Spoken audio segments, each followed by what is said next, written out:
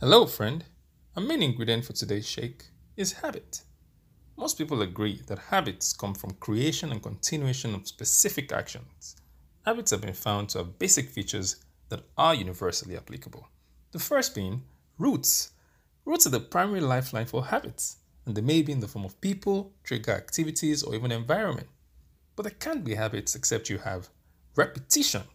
Every single action engaged in repetition leads to habit formation, and the outcome is usually reward. Whether good or bad habits, they provide some form of satisfaction to their host. You can, therefore, build or break habits by examining the roots, repetition, and rewards associated with your actions. Thank you for stopping by for today's shake.